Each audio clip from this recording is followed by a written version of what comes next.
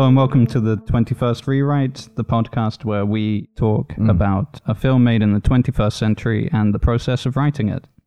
I'm William Coldwell, and I'm here with my good friend and co-host, Alan Vasquez.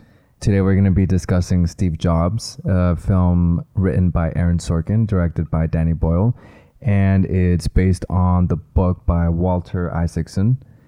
And we're going to be discussing the adaptation of the script and how that script was brought to life. I think the best place we could begin with is the fact that it's supposedly an adaptation of a book, but the book is a huge biography, 570 pages more or less. It covers the entire scope of Jobs' life, and there's a lot of detail there.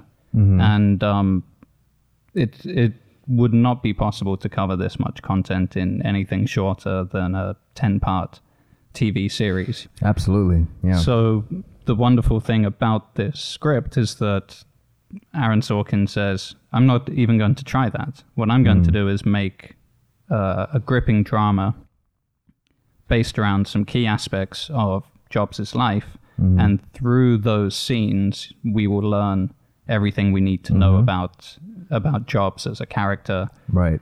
And this is kind of the point in time where he's transforming from being a real person, someone we're going to see on the news regularly and in product launches and is a major influence, to being kind of a legend, a mythological figure, someone who, having passed away, leaves this huge legacy, and then people want to know, what was he like? Right. And so there's always that kind of risk with Hollywood that, you're making things maybe larger than life, exaggerating things. And that's certainly true of this script, but at the same time, it's very firmly grounded in reality and especially in a genuine exploration of character. I think so. It's like it's not only I think what really helps sell the film is the fact that already right off the bat, you're not going to hold the facts against it because it's so structured differently that obviously that didn't happen. So that in itself kind of allows that freedom to be creative with it. I don't think there was anyone really upset with the film or there was any sort of like lawsuits or anything like that. I think it was a really good film, and I think part of the reason why that was because of this wonderful 3-act structure where we never leave backstage. The entire film is backstage. The only times we leave backstage are in flashbacks when we're back in like office or the garage or whatever. But the entire film plays like an action film, like the whole vibe backstage. I mean, can you imagine, being pitched the story, producer, like the entire film is going to be backstage and it's just going to be talking. I mean, on paper, it doesn't sound that great. But then when you have Aaron Sorkin, who's a wordsmith, it just becomes this wonderfully entertaining film. You mentioned two of the key aspects of the structure already. We often think of films being done in 3 acts, but this one is very, very rigidly 3 acts. Literally 3 acts. This allows this cast of characters to reemerge, kind of having gone off and lived their lives in the scenes in between that we won't see. And we're all catching up with these characters again in 3 different stages of their lives. The character I think we see that most with is Lisa, because she's literally growing up on screen. Everyone seems to have some sort of individual arc, and all of these stories tie together to create an ultimate whole at the end. Absolutely, and they'll represent a different aspect of Steve Jobs' character. His relationship as a father, his relationship as a boss, his relationship as like a partner, because in a way, the relationship he has with Joanna, even though she's working for him, it really feels like they have a partnership going. Yeah, and they allude to that kind of sexual tension, maybe. There's a little bit of that in there. But it's all kind of platonic, really, at the end. Yeah, for sure. And I think, so you get to discover this man through his relationships with these characters and the evolution of his relationship with these characters. And I think recently watching it, I think one of the things that struck me that I didn't really notice before is his relationship with Andy. Andy Hirschfeld. There's sort of real dislike. There's this hostility. And even though they, in some ways, respect each other, there is a fundamental moral gap in the way they see things. And it was really interesting to see this one scene towards the end where Andy really just sort of lets him know, like, I actually really dislike you. Which is a very powerful moment. That's correct. And the script itself opens with this media res, like right in the center of the action. Something's going wrong. Yes. And Steve immediately wants to blame Andy for what's happening, even though it's a technical failure and maybe the product isn't ready to launch. But Steve immediately wants to know who can fix it, and he's not being very polite about it. Right. He just wants it done, and he's been running his company in such a way that he can throw his weight around. Yeah. And just tell people to do things. But time's running out, and as a reader and later as a spectator with the film, you're immediately drawn in because there's suddenly stakes.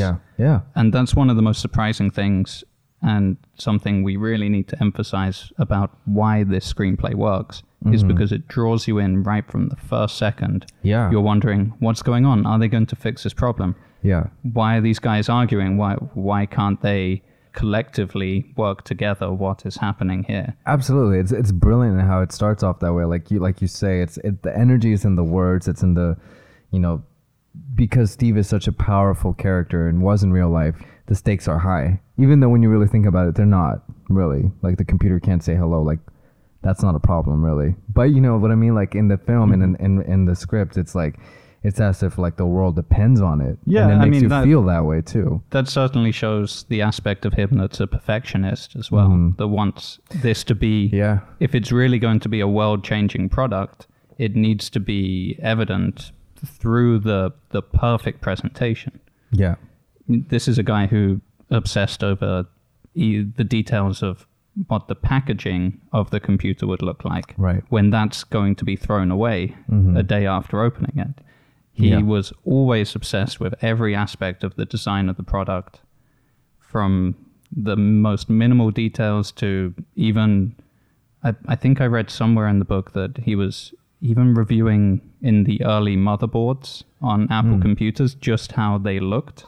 And for most people, that would be completely irrelevant. Like, why would you mind what the circuitry looks like? It's something that you shouldn't even be looking at. You're working with the computer, not messing around inside it. Absolutely. He's a designer of for the subconscious.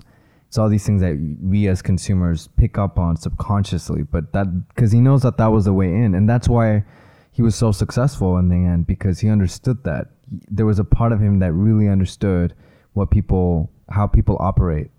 So it's an interesting irony. He's constantly creating these computers without an actual operating system, and he's just creating what's outside. He's like, someone will fill that part in. Right. Like I don't get that, but I'll make sure that it looks and people will connect to it. Which I think that was his genius. He alluded himself as sort of the conductor of an orchestra.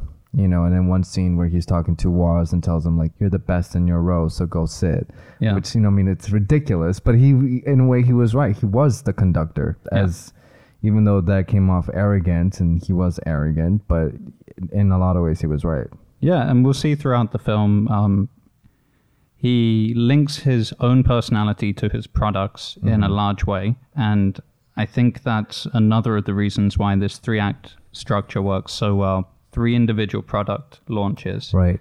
We've got the 1984 original Macintosh launch. The original Mac has a kind of human-like face, I believe, but they put the floppy drive slightly over to the side, so it'd have kind of like a quirky smile. Like a toothy grin. Yeah. I think it's what it's called, It was meant to look like a face, but not menacing, kind of more something you'd want to interact with. Yeah.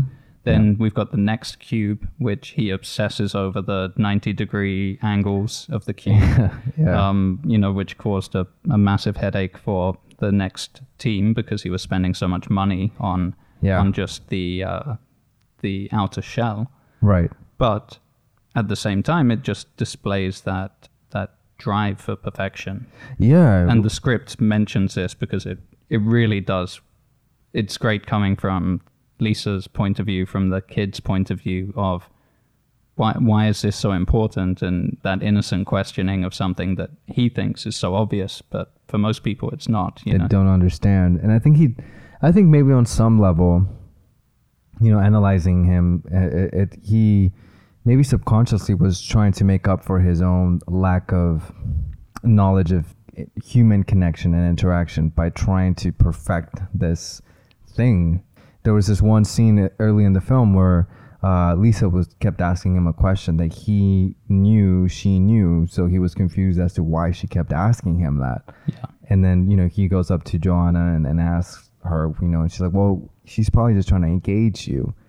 She's trying to get your attention, or she feels like that's a way she wants to talk about something that you want to talk about. So he's very limited in human social sort of connection. So I think maybe in some level he was trying to overcompensate by trying to create and perfect this thing. Yeah. And so we've got the third act as well, goes to the iMac. Mm-hmm. Again, another really interesting design. It had translucent sides so that people could see inside. And which, by the way, I don't know, did you have those in England? Did you have those computers? I'm pretty sure they were launched, worldwide. Because I remember that when I was a kid, when those came to our school, it was like, oh my God, what is this? He was right. All of a sudden, computers became, not like an alien thing. Like, it was more accessible. And I think I was in middle school when those computers came out, and it was just like this great new thing. Yeah, it's a fascinating design. He put a handle on it, even though you would never really be carrying it around by the handle, but just to give people the sense, you can pick this up, to invite them in. You could pick it up. It's not going to harm you. And in the book as well, there's loads more details that couldn't really make it into the film, but there is that lovely flashback to when he's at home. This is before he's married and everything, and Scully comes over, and his house is completely unfurnished. Yeah. And that shot is almost a perfect frame for the archive image that's in the book of him sat at home in this unfurnished room. But it was because he was so obsessed with design that it took him so long to pick furniture. He would think about, what is the purpose of a seat? What is the purpose of a table? And then he's spending so much time on this that he just wouldn't buy anything. Even when his wife moved in with him and they raised a family, they would still spend 2 weeks discussing what kind of washing machine they wanted. What is the purpose of a washing machine? Do we want it to make our clothes last longer? Do we want it, Can you imagine what a nightmare? Yeah, in the end, they imported some washing machines from Germany that fit into their ideal of what it should be. But I mean, that's great. On the one hand, I have so much admiration for that, so much respect for. Obviously, I think it's a little too much, but I mean, look what he did. So, and again, he's not a perfect guy. He's very snappy. He's very eager to get into a fight with people, especially, and he's very opinionated. Right. And he doesn't mind if he's hurting people's feelings. And a lot of other people, they might get to a higher point in a company by being nice to people around them, by being collaborative, by being a good team worker. Right. He's kind of the exact opposite of that. Right. He pushes his opinion to such a degree that he gets kicked out of Apple the first time. Yeah. And that's where this really ties into the kind of overall arc of the story. He's going from being a young guy who is about to have his first big success to then that not working out, and then really trying something different, but being given so much creativity that doesn't work out either, to finally being allowed to come back into Apple and people really knowing, right, how we can work with Steve and really get the best out of him without letting the worst of him take over. And then you have the iMac and the kind of triumphal end to the story. Yeah, and I think he kind of mellowed out towards the end in a way. And I think people just adapted to him because they saw what the sort of genius that he was. So I think people adapted to his attitude, and most people, what you said earlier in terms like he didn't care about what people thought. You know, he just had this opinion and then that was it. Like he didn't really care what you thought about it. There's a line in the film where he says, when Andy says like, do you just not want people to like you? And he's like, no, I that's not what I want. But he's like, but the thing is like, I don't care whether you like me or not. Doesn't matter, right? It doesn't factor into what he, and I love it because you start seeing all these like different perspectives in the film. So you have that perspective, and he's saying like, you know, you're being a dick, and then you know you see Steve's perspective, which is like, well, it's irrelevant. It's irrelevant to what we have to do. Why attach emotion? And he makes it seem like it's not. It doesn't even factor. And then you have Waz, who tells him towards the end, it's not binary. You can be decent and gifted. You can be both. You know, you don't have to choose one or the other. So you have, you know, all these different perspectives, which is really interesting. I'm not sure how you would create a character like Steve Jobs out of thin air. This kind of screenplay really needs to be biographical because you might not really believe this person is real. I think when screenwriters try to do this on purpose and try and create someone, they come across as too robotic, with too little humanity, or way too stereotypical, kind of like a Sheldon Cooper kind of character. Whereas in this, he does feel very firmly human, but he's very idealistic underneath. And the difficulty of the personal interactions is kind of the driving force for a lot of these conversations, and pretty much everyone he talks to comes into conflict with him in some way. Right. When I was reading the screenplay for the first time, so I hadn't seen the film, I just read the screenplay first and then watched the film. And what really shocked me was just how much faster the dialogue went than the way I was reading it. Yeah. I was reading it thinking, wow, this is a really long film. These conversations go on for ages, but really it's just snappy back and forth. It's like a political drama walking through corridors, and he's kind of managing all these different aspects at the same time, personal relationships and old grievances, and also getting the product launch about to go, and talking to Joanna and trying to get her to sort out things with Lisa, and all this different stuff is going on at the same time. Right. And I really didn't realize just how much pace there was going to be in it, and it really comes out well on screen. Yeah, absolutely. You know what's really interesting about that?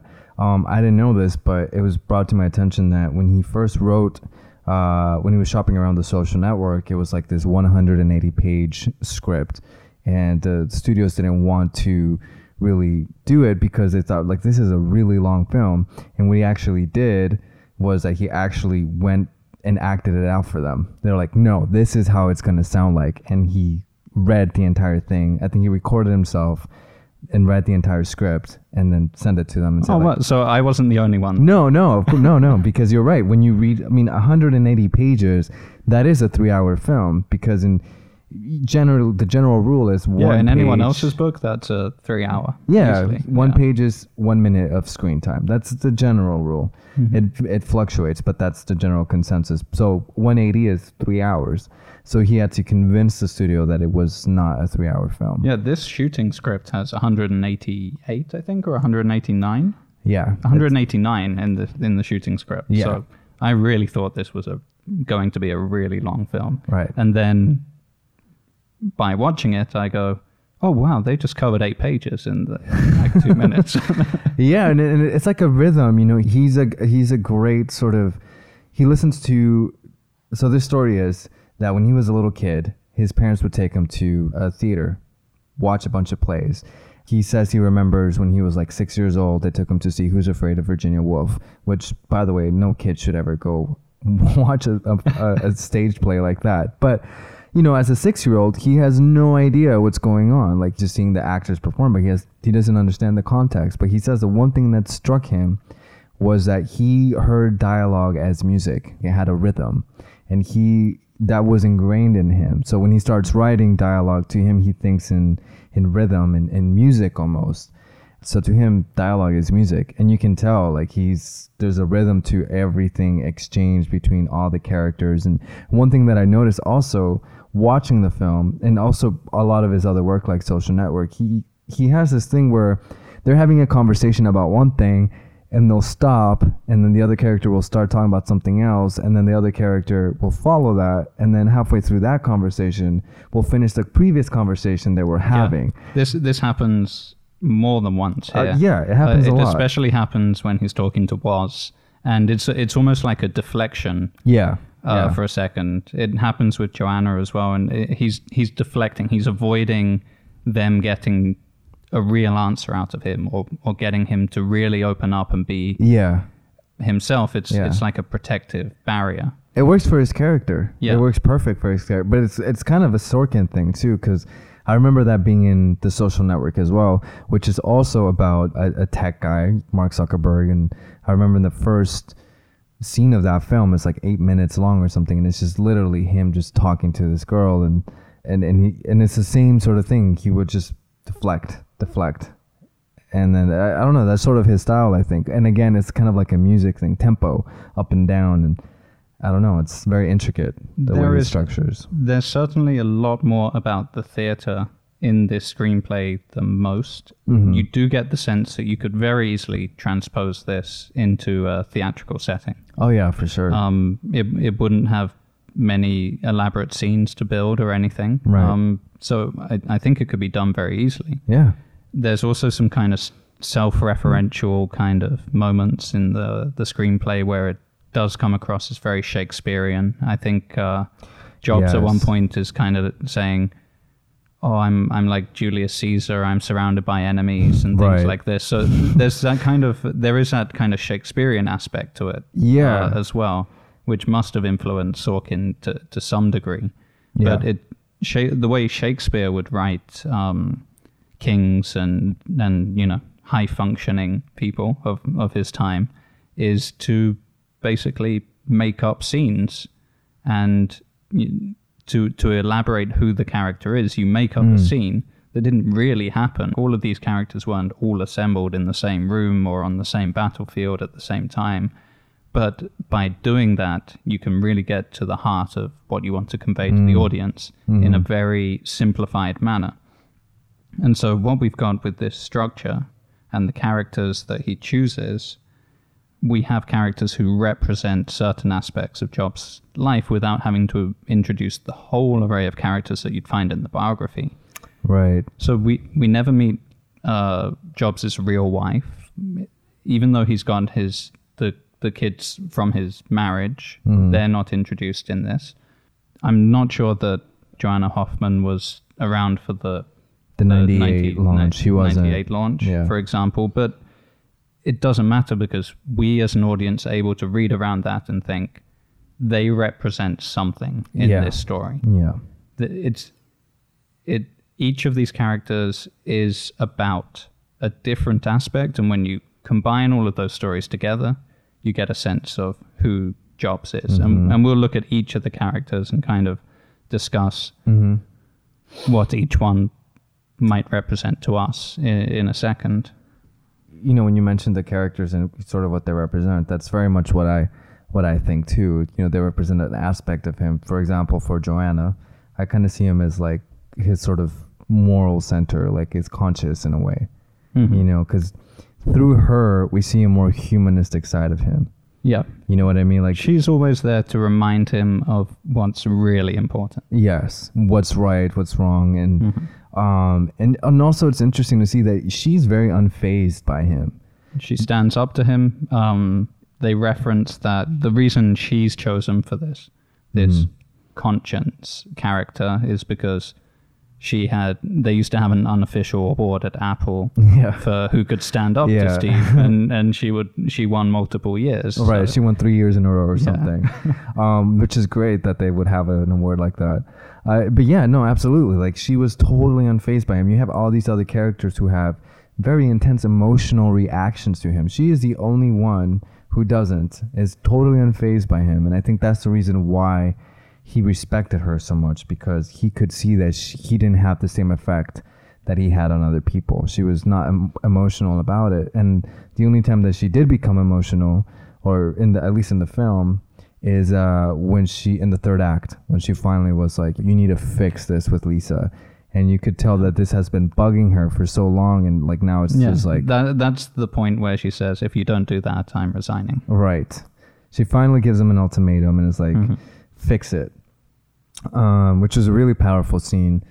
And I think I feel like I gotta mention, every actor brought so much to each role. Like, it was just incredible. It was a very authentic portrayal from everyone's part. It felt like a actor showcase in a way. Like, there was a lot of emotional beats, and it was like fast, and it was great. It was great to watch all these great actors sort of just play off each other. Exactly. And that, I think that kind of ties into that Shakespearean aspect a little bit as well. That you really feel the presence of each of the actors, and they become very much larger than life. And let's start with Michael Fassbender. Yep.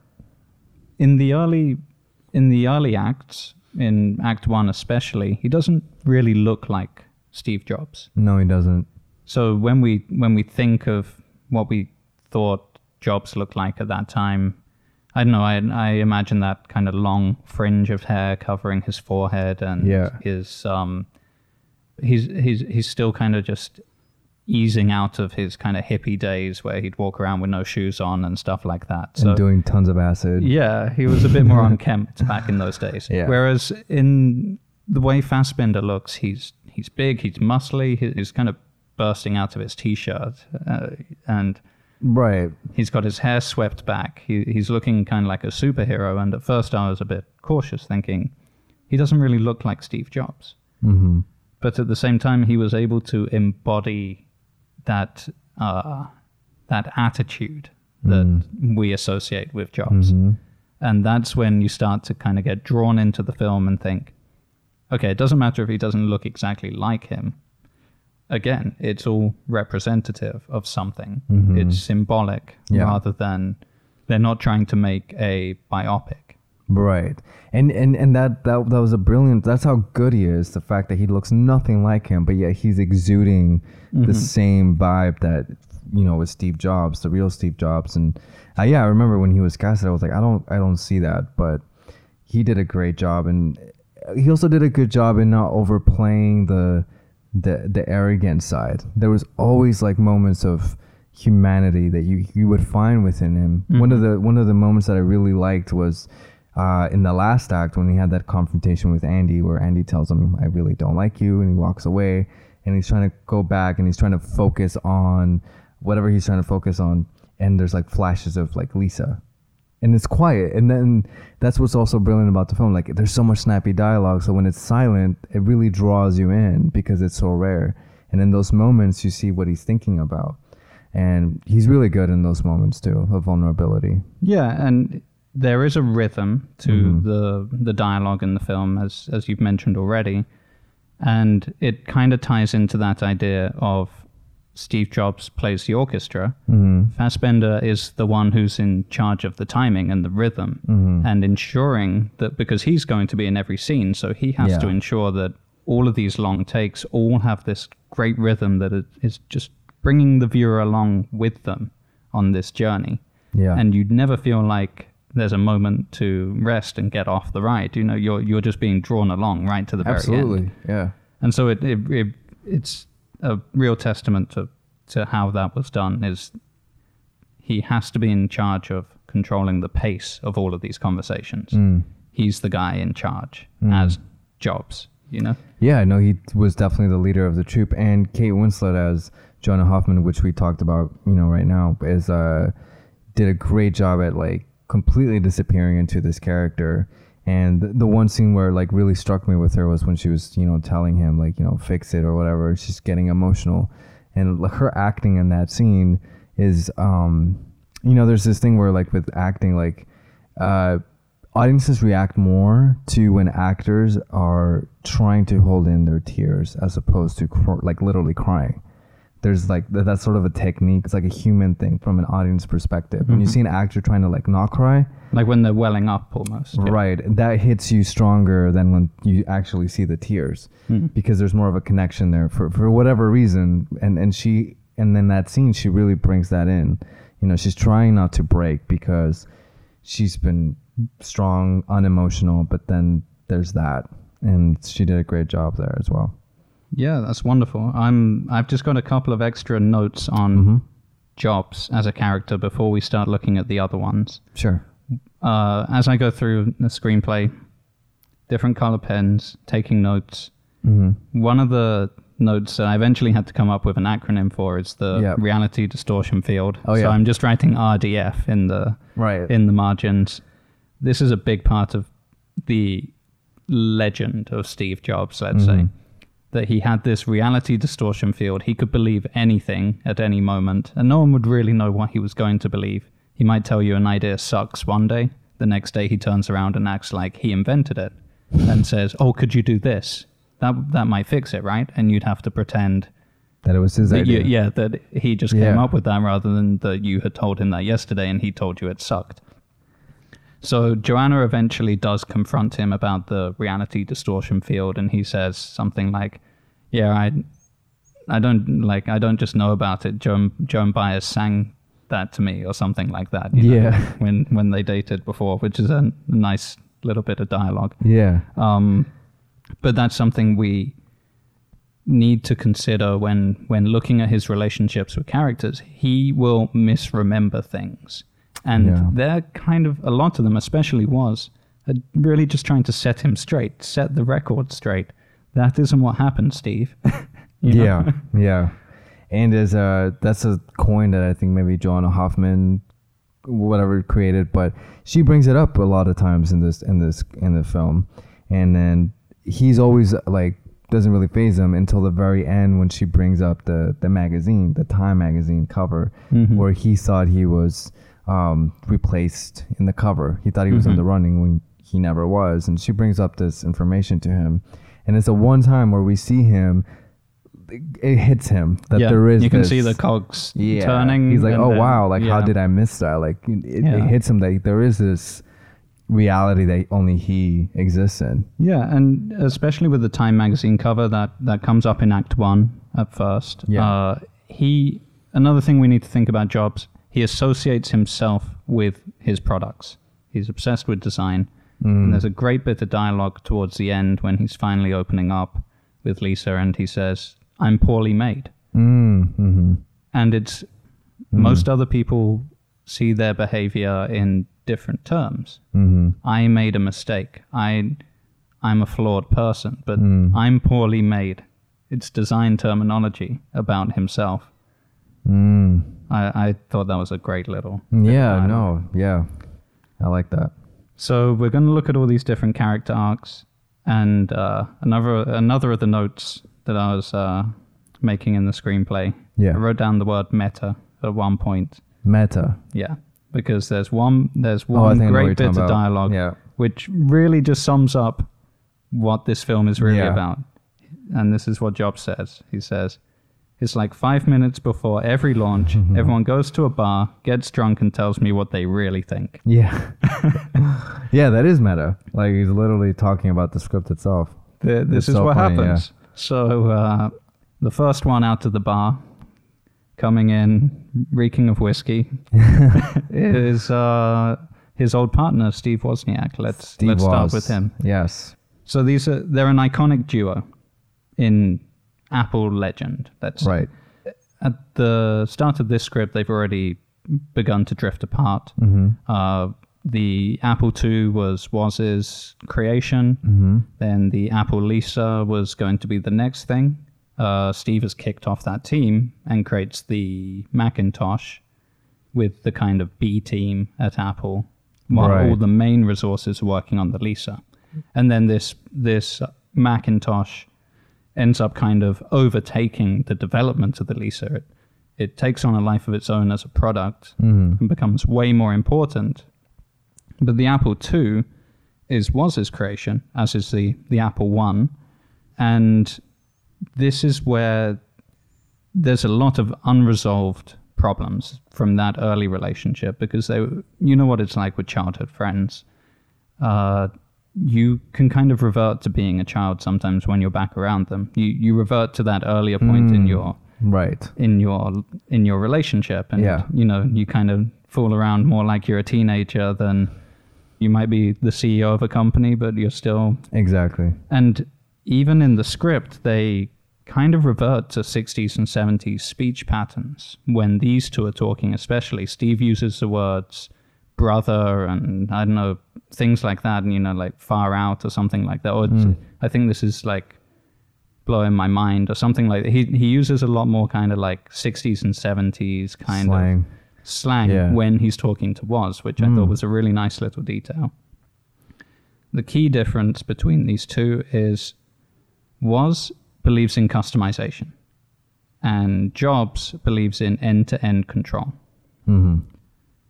And this is not something that can really be reconciled because they're constantly going to be arguing about these minor things. And the first flashback to the garage really is about the fact that Woz wants lots of ports for people to be able to plug in things to the computer. And Steve is like, you just need 2. That's it. We're going to have full control over the system. No one can mess with it. And Woz, being such a creative engineer, he wants to be able to always tinker with things and customize it, modify it.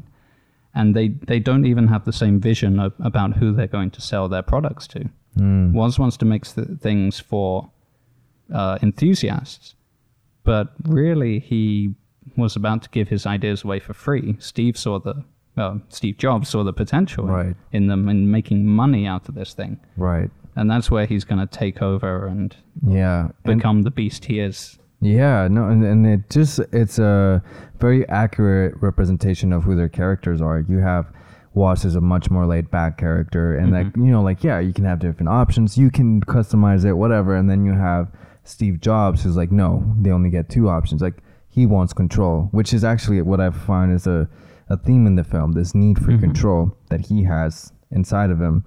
But it also shows, you know, he just wants it takes a lot for him to get to those 2 options. Like in the scene in the last act where, you know, they're trying to pick the right shark. They've gone through like 40 sharks to finally get to the right one. The picture they're going to put on the presentation. Right, which is not even, like, it's nothing. Like, it's just a picture of a shark. Yeah. But the amount of work that he puts into it just so that the final 2 options are really good. But I mean, it kind of, if you really think about it as characters, there's this need to control, which speaks about this insecurity that he has. And Woz, who's a little bit more relaxed and laid back, and I feel like in his, he's a little bit more, I don't like using the word moral, but, you know, he looks at things not in the same way, and he constantly is trying to get acknowledgement from Steve Jobs. Like, that's he does think that the personal aspect is just as important as the monetary. Right. Yeah. So that's where a big part of that comes in. And Woz does mention, you know, that Steve overlooked people who had helped found the company, and Woz had to give them stock options because otherwise they were going to get nothing. And Steve is, I think he had a great line there about something like, well, they need to make me remember them. You know, if I've forgotten anyone, it's because you didn't shine, you didn't stand out. Right, which is whereas a big Woz is more, out. You know, he's more about participation counts. Put in the legwork, you still participated. You deserve to be acknowledged.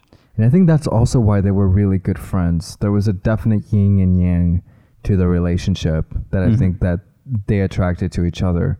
They saw in each other what they didn't have. And I feel in a way, and I think that's why they were so successful to begin with in the beginning. They created this Apple II and was very successful. So I think that yin yang was definitely a part of it. Yeah. Seth Rogen, very well cast. If you need a lovable character. Of course. You always got to cast Seth Rogen if he's like, of course, you see that man and like you're in a good mood. Yeah.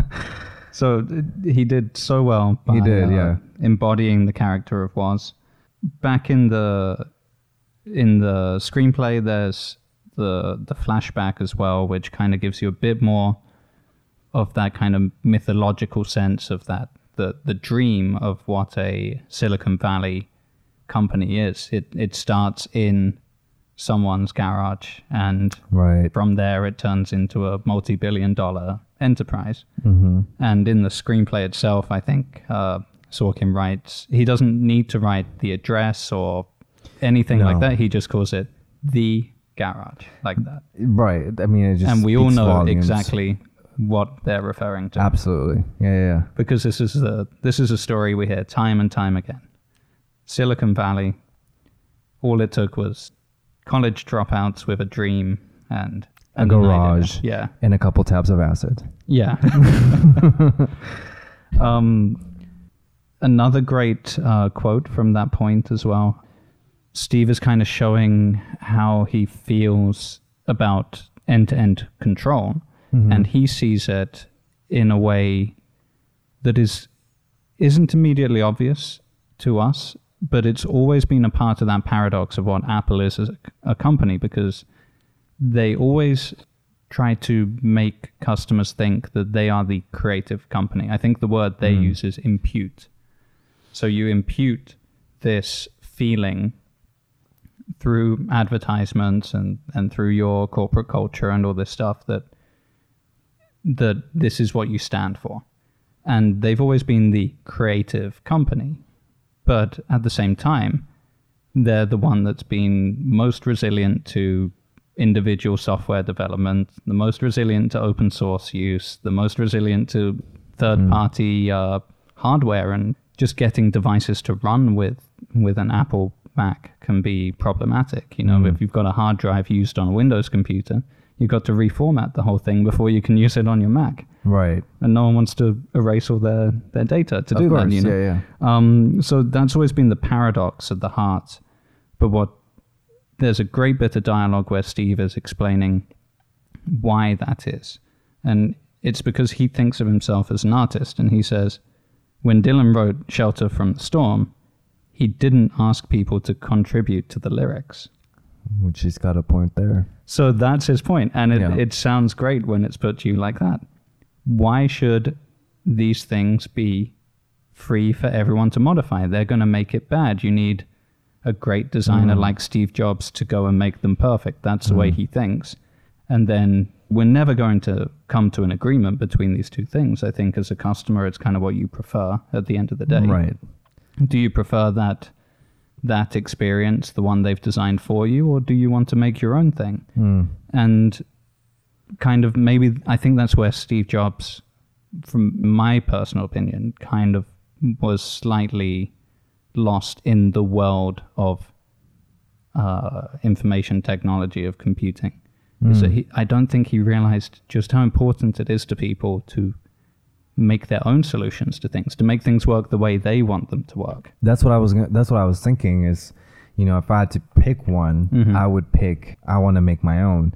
I want to be the creator of my own sort of journey in that sense. Yeah. Well, I mean, we all like reading good books by good authors. We all like songs by great musicians, but that doesn't mean we shouldn't try and write our own books or make our own songs. Yeah, I think if he was here, he'd be like, well, then go build your own computer. Like, you create whatever.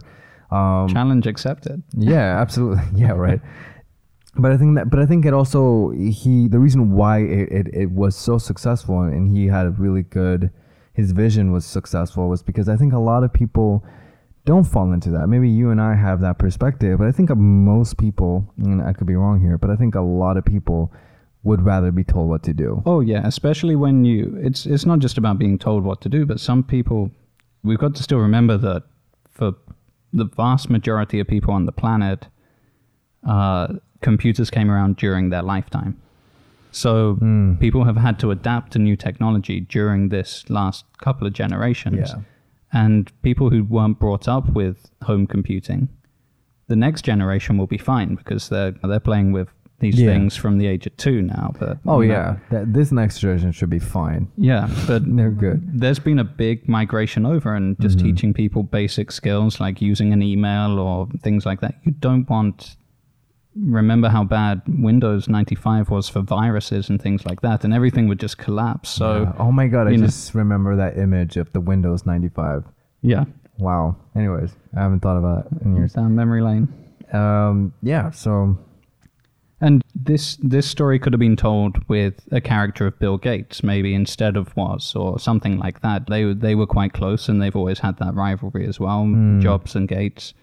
That could be an alternative to using Woz, just to convey that same story. Yeah, that could have been a little bit like a Amadeus type of vibe, where you have these two sort of artists competing with each other, but they could have gone down that route. There's a story there for sure, Bill Gates and Steve Jobs, and I think Bill Gates is mentioned, it's just been about that alternative vision for how things should be. Right. They have come to represent that for us.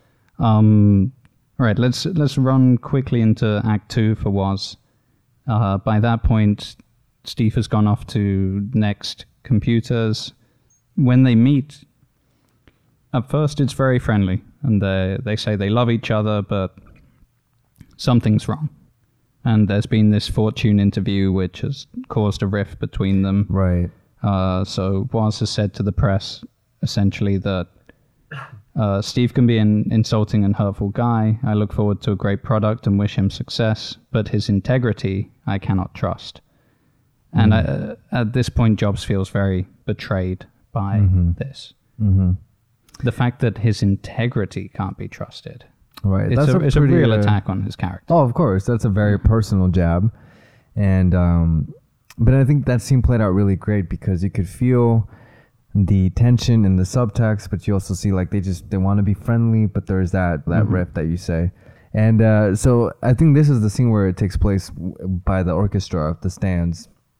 I think this is when he delivers his whole speech about him being the conductor. Yeah. So this argument really starts to snowball. And one of the things that Woz really says that gets to the heart of the matter is, I'm the only one who knows that this guy here is someone you invented. Right. Because he remembers the times back in the 70s when they were just free spirits and trying to come up with cool ideas that might change the world someday.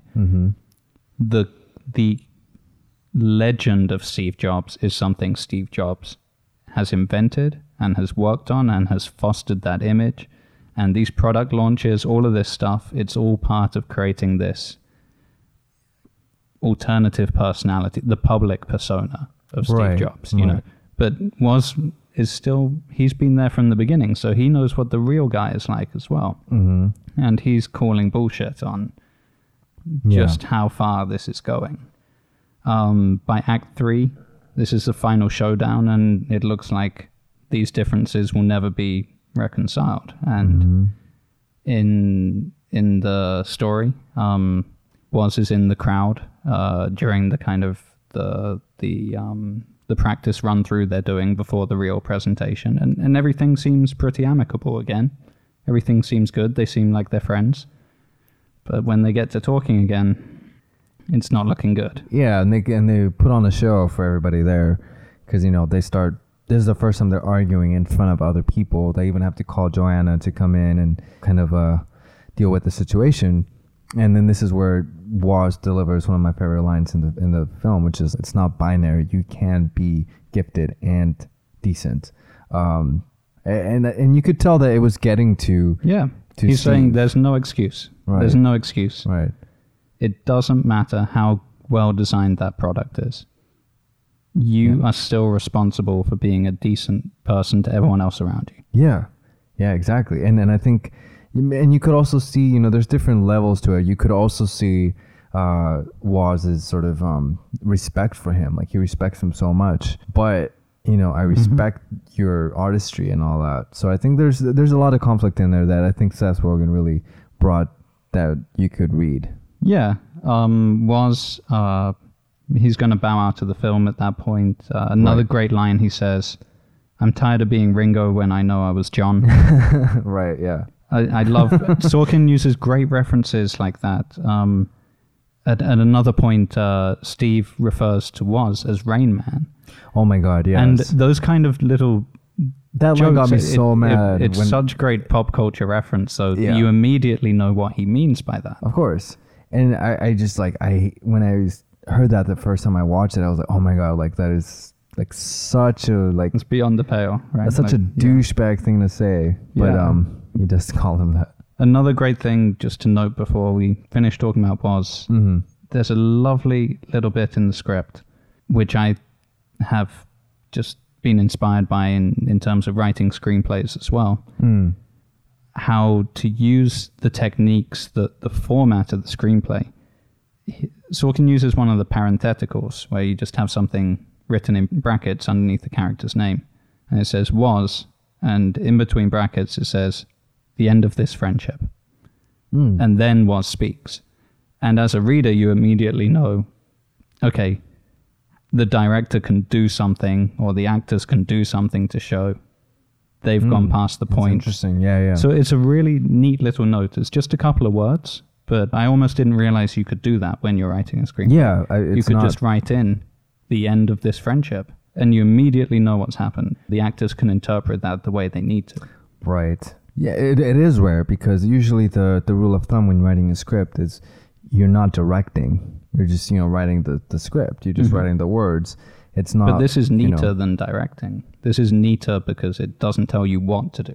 It's just telling you this is the moment you should do whatever you're going to do to show that. Do it at this moment. Right. Yeah.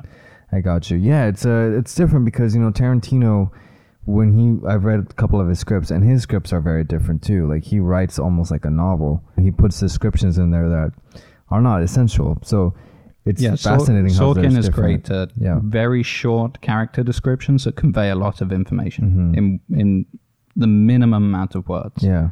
And that joke, like, oh, I'm tired of being Ringo when I know it was John, it doesn't take many words, but it means a lot more because we immediately think back to the whole story of the Beatles breaking up and all this stuff, and then we reimagine Was and Jobs in that kind of scenario. Absolutely. Yeah, he's really great with that. And he also is good with, like, there's a lot of, not rambling on, but there's a lot of constant dialogue, but then there's moments, like you say, where there's just like a one sentence and it speaks volumes. Like, that's all you have to say.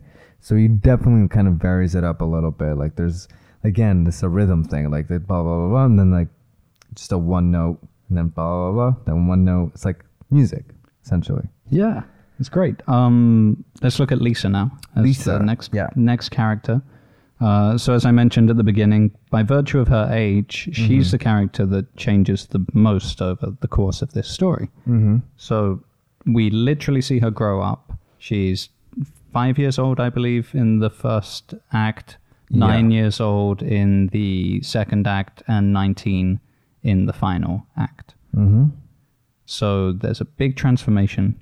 I think she's written a little bit too smart for her own good, in a way. Like, it's almost unbelievable that a 9-year-old is this smart, or even as a 5-year-old, she's saying things that seem kind of not what you'd imagine the average 5-year-old. But then I guess this is kind of forgiven because she's meant to be a very smart kid and the daughter of a genius, essentially. Yeah, supposed genius. Right. I there are some things, but there's a lot of kids, I think, who sometimes act a little bit older than their age. But I do find that her transformation, or her evolution as a character, is one of forgiveness in a way. She represents, she's the result of Steve's sort of, unable to be a parent, and she's had to deal with that. And then you see that in the last scene when she brings up the magazine article, and when he was quoted as saying that I don't know how many % of like the American population could be her father, which is like a full circle to the first conversation they had in the first act when she wasn't there, but he was having it with Chris Ann.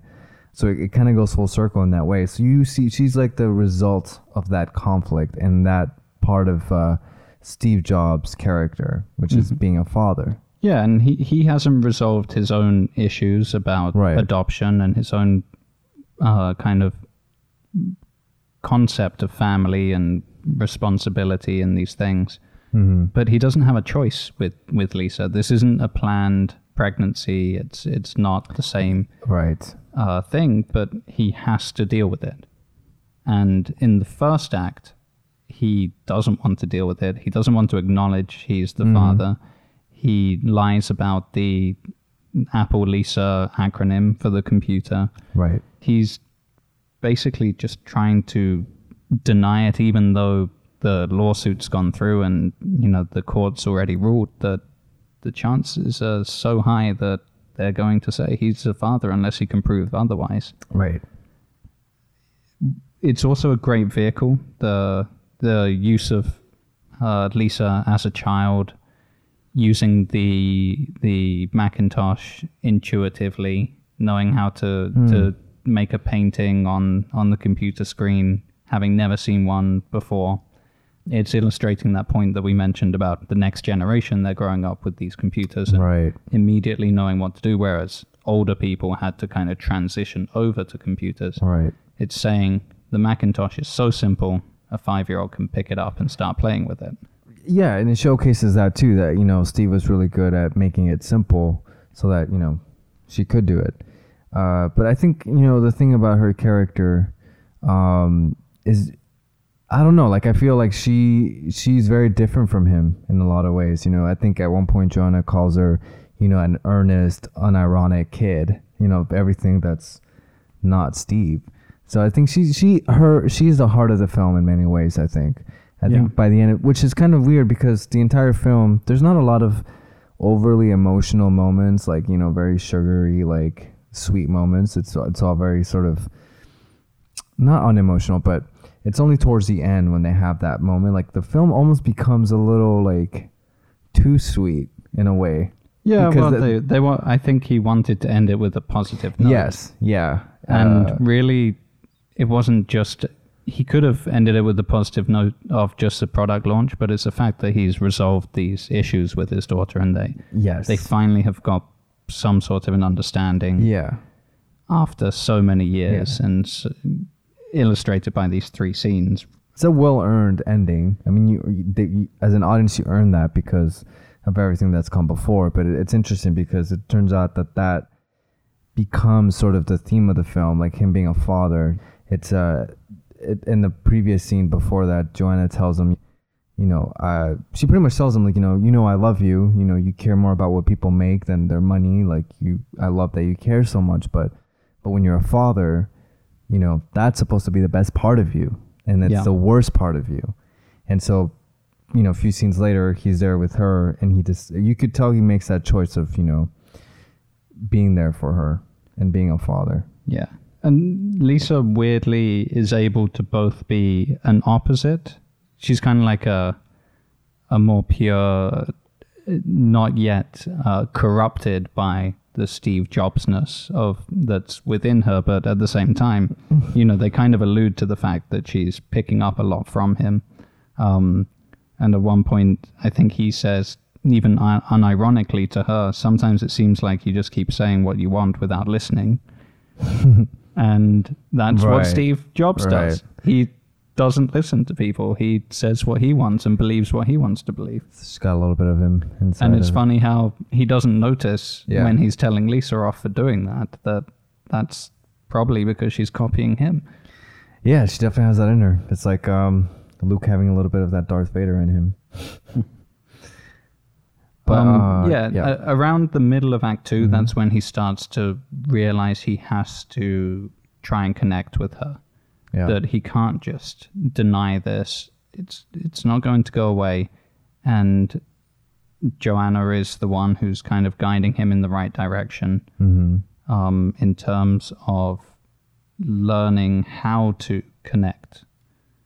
And she says that if she's asking him questions, it's because she's worried. And the way to solve that is to ask her questions about her life. Then there's that touching scene where he asks about the music she's listening to. Right. And it really puts her on the spot because she's not used to being asked. She doesn't know what to say, really. She's trying to explain it to him and she's caught off guard and she doesn't really know, but she wants to share it suddenly because suddenly he's interested. Yeah, that was a great scene. Yeah. And there's that beautiful bit at the end, which I think I watched the film, checked the script again, and then went and found the scene in the film. I think they changed. There's one of the few bits I think they actually changed is when she goes and hugs him, she says to him, "I want to live with you," under her breath, like she whispers it to him. and it's not actually there in the script. I think it just says good luck, and then that line comes up later.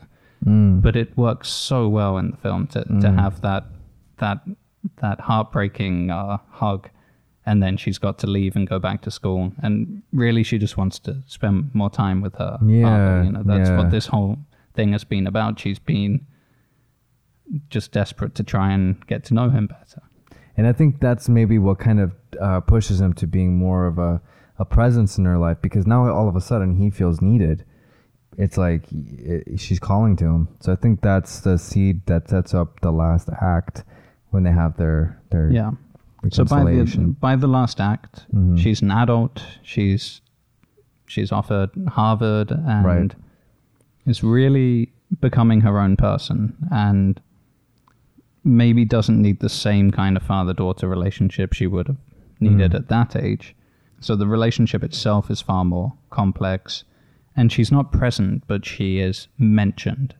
So there's the arguments with Andy about the tuition fees, and Joanna is talking about he needs to resolve the issues with Lisa, and she's going to go and find her and get her to come back so that Steve can talk to her. And that's when all of these different things that have been alluded to throughout the earlier parts of the film can all come together and create some sort of conclusion for us. So he explains about the Lisa acronym for the computer, that really it was named after her. Yeah. He said, of course it was named after you. Yeah.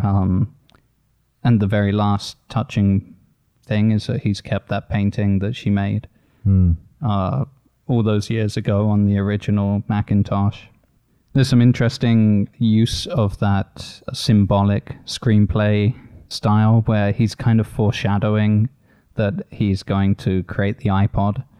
Even though this is a couple of years too early for what's really going on, but it's a very nice touch that he's saying, I'm going to get rid of that Walkman's going to be obsolete. Savages. Yeah, like I'm gonna put 1,000 songs in your pocket or something like that. Yeah, it's just foreshadowing. Cool. And again, his costume in that third act. Oh yeah, it isn't what he was wearing at that product launch, but it's the Steve Jobs we all kind of imagine. So it works so well because we think, oh, he's finally become the Steve Jobs we've come to know by that last scene. Absolutely, yeah. And I think that's like the last act is Michael Fassbender's, like that's his, when he's like flying as like Steve Jobs, like it's full on. You could really get a sense of that this is Steve Jobs for sure. So it might be anachronistic, but it's... we get why. As an audience, we get why, and it's not too bothersome. It works well. Yeah. Next character to look at is John Scully. So the real story behind this, or at least the background details, which are not really explained in the film until kind of towards the end. And even then, I think you would understand the story between these two characters a bit better if you'd read the biography or had a bit more knowledge about Apple as a company. Scully is the one who really gets Jobs kicked out of Apple. But when they first met, it was Jobs who was courting him and really wanted him to come to Apple. He was working at Pepsi. Right. And he was more of a traditional East Coast CEO, clean-cut guy. And he got caught up in Steve's reality distortion field a bit, and he really thought that he and Steve had a special connection, that he could maybe even play that father role in Steve's life, and together they would do great things. When we meet him, I really love how it's done in the screenplay. When we meet Scully for the first time, he stood there, it's very early in the morning, but he's got a glass of, 2 glasses and a bottle of wine. And there's that kind of companionship, maybe even romantic kind of element about standing there holding the 2 glasses. And, you know, they feel very, at this point at the beginning, they're very close. Yeah. And it's not going to go well because unfortunately Scully was led to believe that he had a special connection with Jobs. But it turns out you can't really have a special connection with someone who always has an agenda. Yeah, and is willing to hurt people's feelings and really, really hurt them. But we go from this kind of almost, romantic, but then there's another dynamic of him standing in and playing that father figure. He says that he's proud of Steve, and Sorkin adds a great little line after that, like, that always means a lot to Steve. So when you hear that line, show that means a lot to you because you're lacking this father figure. And Scully's trying to figure out how he can be... he's trying to figure out whether there's something going on in Steve's psychology in the terms of being adopted. Yeah. And that's a question that will come up in each of the acts. Yeah. I think he represents that sort of like dilemma that he has, being a father, not only him being a father, but his own father. They even have that flashback when they're at that restaurant and it's revealed that that's actually Steve's biological father. Oh, yeah, we'll get there in a second, yeah. Yeah, this is a great bit. Yeah, and so like in the beginning you have, like you said, he had the wine and it's like, you have this connection there. And you could tell, John really cared for him. Yeah. There was this real connection, at least from his part. I don't know, when you get into the second act, it's almost like obviously things are upside down. So in the first act, this is still reality distortion, Steve, and he tells him, you're the only person who sees the world the same way I do. Yeah. He's got Scully caught up with it. By the second act, we know Steve has gone off to this other company, but we don't know why until he talks to Scully. Right. And that's when we get the flashbacks. The way I read it, the first time I read the scene, and there's this beautiful interweaving of the things that were said in the past and the way that they're interpreting these things now. Probably the most visually satisfying part of the film as well. Absolutely. Especially in that it keeps the tension up so high and everything works so well because it's intertwined. But it's also quite fun to read those two scenes separately. So only reading the stuff that happened in the past and then only reading the scene in the present. That's really interesting because in the film, they're very much like... Well, they're cut together in such a way that they increase the impact of things that were said in the past, and then it really does add to the rhythm of the whole thing. I mean, these conversations are happening almost simultaneously. Like it's almost every other two exchanges, like you're going back and forth, and it's escalating. Because as an audience, this is where all this information is being revealed to us of what happened. And I think like the whole sequence is like 8 minutes or something. Like it's constant escalation. And I think it's almost like a crescendo point in the film. Not just it's a lot of pages. It's a lot of pages, and also the music rising and like it hits a climax, and it's very emotional. They're both very angry. It's perfectly placed in the screenplay, right in the middle. Yeah, it's the key moment of Act 2, so it's right in the middle, and it has that power because of the placement as well. But yeah, really fun thing to do is just read those two scenes separately. So that you get a real different sense of things, how they'd happened then, and then what's happening now. Yeah. And then you read them together. I think it's also got some of the best dialogue in the entire film. All comes in this scene. I'm gonna tell you my favorite quote. I think from that scene is they're talking about the 1984 ad, which. Jobs is saying that Scully had tried to pull the ad. Right. This was a huge deal. It went on during the Super Bowl in 1984. Ridley Scott directed it. Huge event. Got everyone in the country talking about Apple computers. And Steve is kind of insulting Scully because of his history at, he's not a tech guy. He's from Pepsi. And Scully's reply, he says, "We showed a lot of happy people drinking Pepsi. We didn't say the world was going to come to an end if you bought a Dr. Pepper."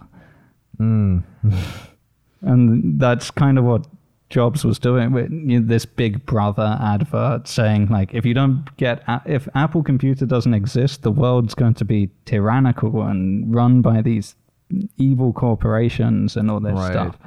And yeah, he might have overestimated that just a little bit. Just a tad. Yeah. Just a tad. But yeah, Steve is so passionate about this. He's saying he sat in the garage with Wozniak and invented the future. And like, what did you do? Another great bit of dialogue. I think he says something like, "You want my help, Pepsi generation?" Like, again, a great Sorkin. Just a couple of words, but completely, cuts jab to the core. Yeah, for like sure. Really snappy dialogue there. And you kind of feel after that scene that these guys aren't going to make up, but luckily Act 3 comes around. Yeah. And 10 years have gone past. The character description is great. It says Scully's he's always been a handsome man, but he was sent to Florida far too young. And that's awesome. Yeah, no, and I wasn't expecting that in the third act, because the second act, it was just so like vicious. I mean, it ended on such a vicious note. Like, these men were so you think angry. that he's not going to come back, but right. All of the acts are mirrors of each other, and Scully does come back, and that's when they really do finally get to connect, because Steve doesn't care if he hurts people's feelings, but I think once there's no more feelings to hurt, that's when he can really be himself. And of all the people he talks to, the one he chooses to share the story about the fact he's really met his birth father is with Scully. And that's important. I think it's because he's already got to that point where I can't hurt you like, we've hurt each other enough. Right. So let's just... There's nothing left. There's nothing left. Like, yeah. Yeah. I can see that. Yeah. I didn't even think about it that way, but that totally makes sense. And Jeff Daniels was fucking amazing. Like, absolutely. The way he gets so fucking angry, like, I wish I can make angry look good like that. Yeah. Like, he's just so intense. But, it's just... And the way he would like yell, like there was like this sort of like, he would be still, but he'd be yelling. It was like this sort of, I don't know how to describe it, but it almost seemed very sort of operatic. Like he was like in an opera, again, back to the Shakespearean sort of thing. And with the music, everything kind of reaching to a climax. I really do feel that particular scene was very stagey, and the way it was edited, and it was all just coming to this complete like peak. Yeah. One of the other things, they do finally address that question that Scully's been having for 2 acts already about the adoption. Right. Yes. So the that brings back to the whole parent theme, father theme. And what Scully brings up is like, why do people who are adopted feel like they were rejected instead of being selected? And then, which is true, but then Steve actually brings up a good point, which was actually he was returned. Yeah.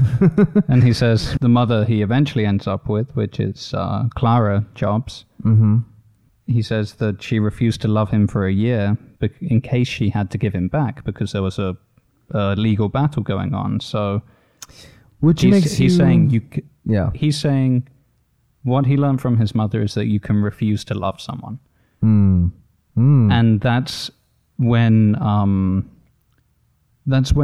Scully, and therefore us, the audience, get to really understand something really critical about who Jobs is. And it's added to by the fact that he mentions the reason he won't meet his real father is because he's worried if he does, he's going to sue him and try and get his money. Right. And I think it's even written into the character descriptions or the stage directions in the screenplay that this is when Scully really realizes who Steve really is. I think it says like he sees him perhaps for the first time or something like that. He gets his psychology in a way. If you can't trust people because you're worried, even your own biological father, because you're worried they're just going to want your money, that's when he, this is such a understated part of the script. You could maybe even miss it, but it's powerful when you think about it. Yeah. And which kind of like you putting it that way when, he was rejected for a year by his mother in case she had to give him back, kind of really makes you think in a way, at least makes me wonder, because the first few years of your life are the most critical. You're a sponge. You're absorbing all this stuff that later turns subconscious. if he was in fact refused to be loved for a year, what did that do to him psychologically? You know what I mean? There's something there that must have clicked in a certain specific way. It's a great question that that Sorkin leaves hanging, of course, for us to ponder. And there's probably no answer that we can get to, but it also brings up a theme for the film, I think, which is, again, this need for him to control. Because he says, I don't know if it was in that act or in the third act, he said he just hates the fact that everything that's so important happens in the first few years of your life where you have no control. He hates that. And so I think like that is a part of the drive he has to try to control things. He wants to control the options that people have on the computer. He's trying to control the people around him. There's just this need for him. Like he wants to control. He wants to be in control, which is pretty much the theme, one of the themes of the film, I think. Well, he can't have control the whole time, and that can segue us into the last character, which is Joanna Hoffman. Joanna Hoffman. Who is the one who has to try and control the guy who you can't control. Right. Yeah, that's true. So she's there. She's, as you said, the voice of reason, a conscience for Steve. She's meant to keep him organized, meant to keep him on track. She is meant to come up with practical solutions rather than be floating around with the idealism that he has that allows him to, therefore, create good things, but also it can take a long time. It can cause all these problems with the teams and everything like that. So she's kind of responsible for this. But I think what we should look at is just those moments when she steps in as a voice of reason. And it's mainly with relation to his relationship with other characters that she'll step in and say, because the products she just work is work. She wants the products to go well. She wants the launch to go well. She'll sympathize with him over the Time magazine thing, but it's really when he's upsetting other people that she feels like she has to step in and try and tell him, She's like the wrangler. She has to wrangle him around. And she's the glue in a way that is... Because she's the one that, I think it's she's the one that is constantly opening the door. Oh, here's so-and-so and here's so-and-so. Like she is literally the one bringing everyone to him. So in a way, she's kind of like, she's kind of like his guardian angel. I mean, he's lucky he had her. Yes. He probably would not have been very successful because she was able to kind of make up for that sort of lack of social skills that he has with people. She was able to bridge that gap. I think without her, people wouldn't have put up with him. Yeah, so there's this critical moment in Act 1 where she says, and this is about the fact that he's denying the parentage. She says, there's a small girl who believes you're her father. That's all. That's all the math there is. She believes it. What are you going to do about that? He doesn't answer that question. But she's starting to flick on some of the switches in his mind, maybe, about the fact that it doesn't really matter whether he wants to be a father. The problem is that there's a little girl that knows this is the case, and it's going to break her heart if he's going to be terrible towards her. So that's when Joanna starts to begin the process for Steve of reconciling with Lisa. In Act 2, we've got that quote we mentioned earlier, where she tells Steve that he should ask her questions instead of letting the kid ask him things, and she's kind of acting out in that way. And Joanna's kind of trying to guide him into being a better parent and what he can do to connect with the kid. And by Act 3, that's when she really opens up. That scene that we mentioned before where she's willing to quit on the spot unless he fixes it with his daughter. Yeah, I think she reached her limit when it comes to him. And then what's great about it is that I realized, like, even from the beginning of that act, her performance or her character is different. Her attitude is different. In all the other previous acts, like the act starts, there's stuff happening and she's running around and she's got this sort of like I don't know, she's got this really like enthusiastic, like let's get things going. In the third act, she definitely has this sort of low-key vibe to her. And even a couple times Steve asks like, well, what's wrong with you this morning? You know, there's little hints that there's something bugging her. We get the feeling it's been going on so long. Yeah, that she's exhausted. She's fed up with it, which reaches a climax to that scene. But what precedes that emotional climax is her telling him that he's going to sell over 1 million computers in 90 days. That's the difference this time round. Yeah. This time round, the product launch is going to go great. We know. So all he has to do is fix the problems with the people around him. And it was such a great vibe too, the way that the scene plays out, because it goes through different levels. You know, she's like, you did it. You fucking did it. You finally made it. You made it, but you're a piece of shit. But it's all of this pain has been for something at least. Yeah, no. So she gives him the good news first to kind of ease, probably like it was a technique. I think if she would have started with the other, he would have shut down. He would have started ignoring her, and she got his attention that way. Oh yeah.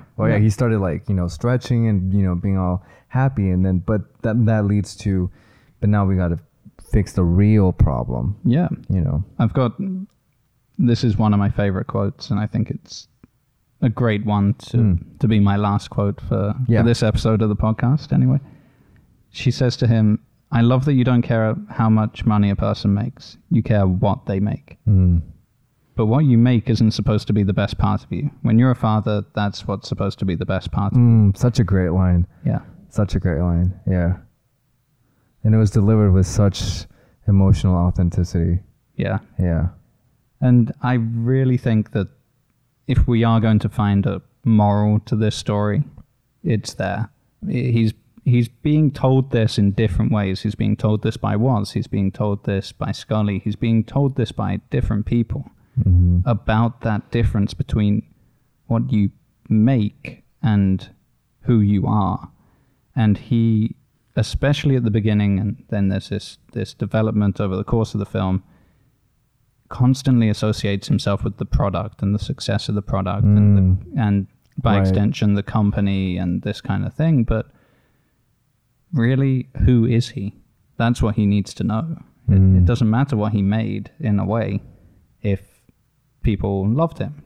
I think that's where Sorkin really found where this could go beyond just being a fast-paced drama. It has that underlying theme of personal relationships, you know, what goes on behind the scenes, what goes on in someone's life. And I mean, he's got a very rich biography to draw from.